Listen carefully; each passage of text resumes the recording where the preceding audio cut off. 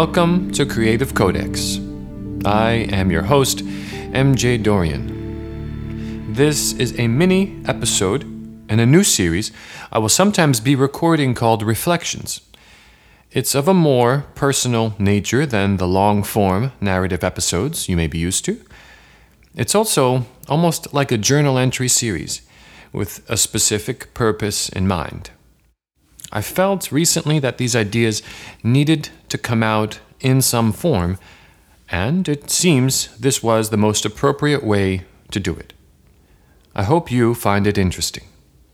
The title of this segment, Reflections, Grief and Creativity.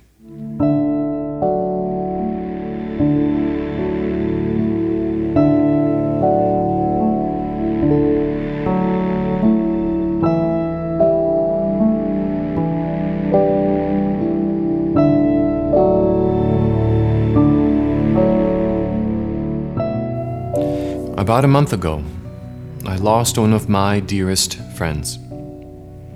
Someone who I had grown closer and closer to over the span of 20 years. We shared our milestones together. We shared our holidays, and our children even grew up during their first few years together. And you don't realize how, over time, those seemingly simple things form deep connections between two people. I didn't realize it. It was a devastating loss, to say the least. He was a good man, a good husband, a good father, and a good friend. It's been a rough month. I had lost family members before, aunts or grandparents, but this felt different. I didn't understand why it felt different.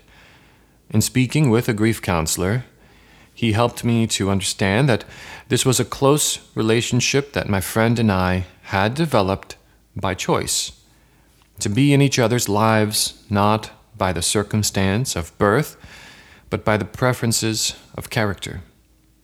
And so, we were each an aspect of each other's inner world, specifically during the transition period into our adulthood. I share this with you not because I'm seeking your pity or even your sympathy.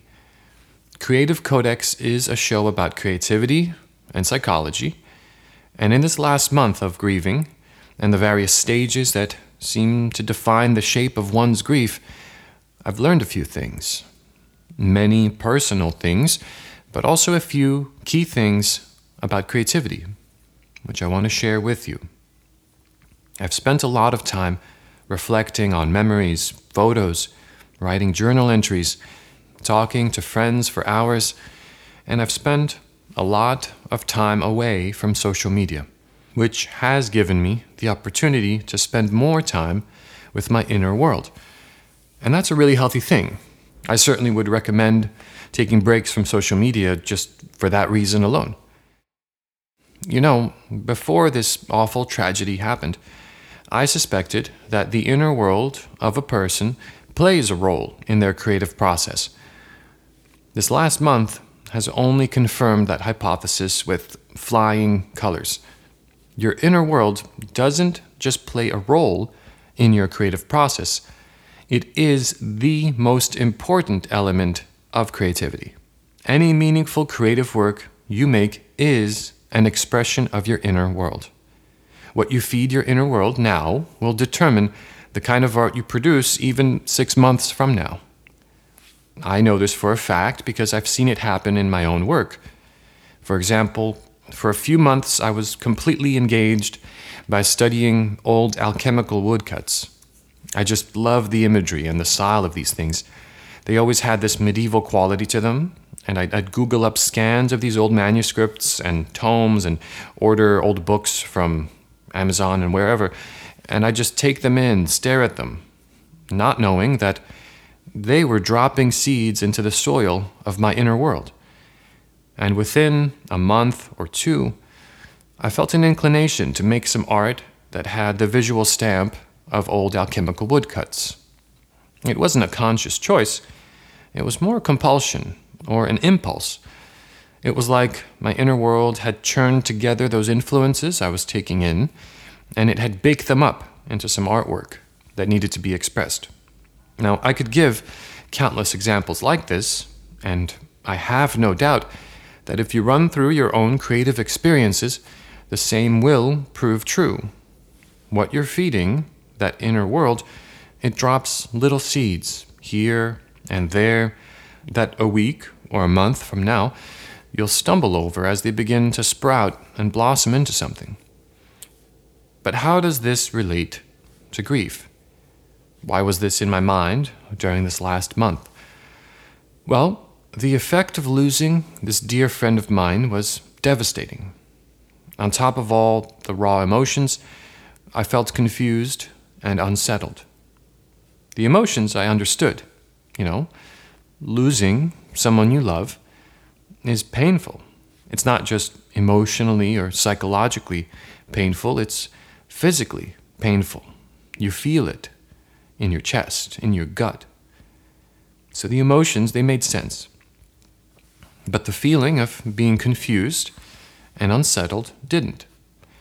I came to understand that over the years, James had become an aspect of my inner world.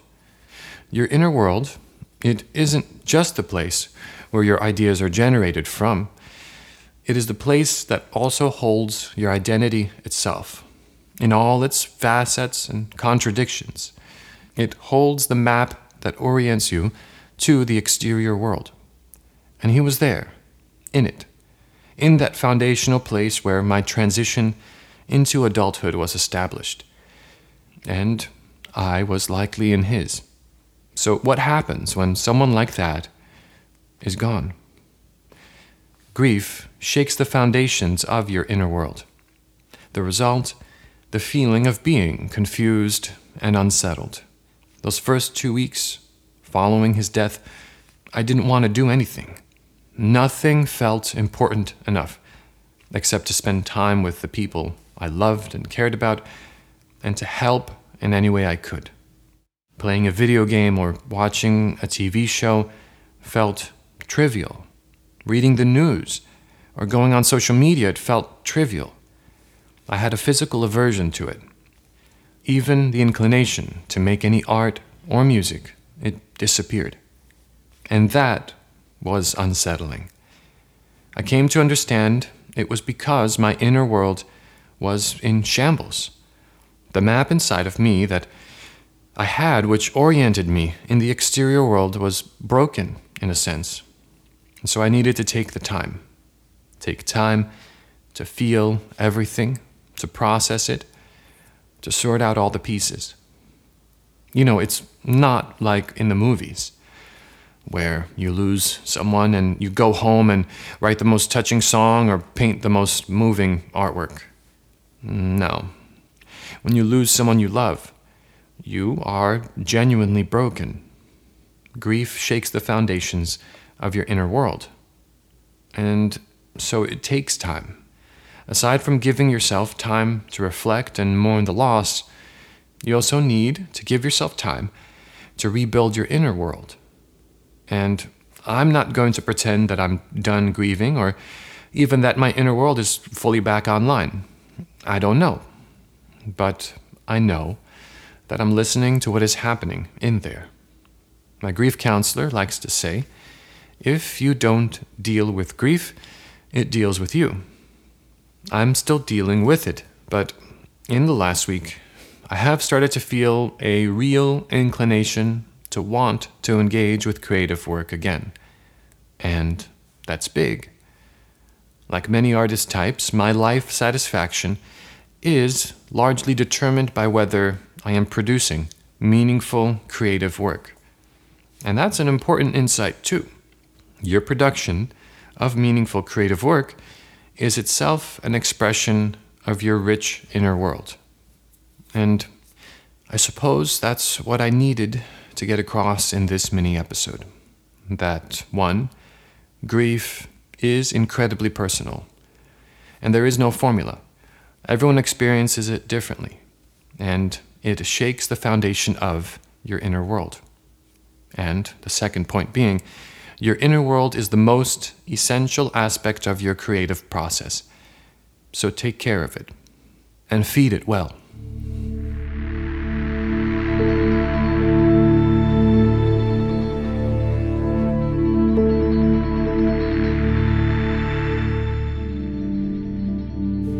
I hope you found this Reflections segment interesting or useful. Let me know your thoughts on Patreon or on our subreddit. For the Patreon page, go to patreon.com/MJDorian. It's patreon.com/MJDORIAN. And for the subreddit, just go to reddit.com and search Creative Codex. I always try my best to respond to all of your messages or posts within an hour of receiving them. If you want to hear more about my thoughts on the psychological value of art and creativity, check out episode 14 of this podcast, called Why Humans Need Art. I think you'll really dig it. It includes an entire section about grief and also about Carl Jung's pioneering methods of art therapy. Until next time, this is Creative Codex, and I am MJ Dorian. Thank you for listening.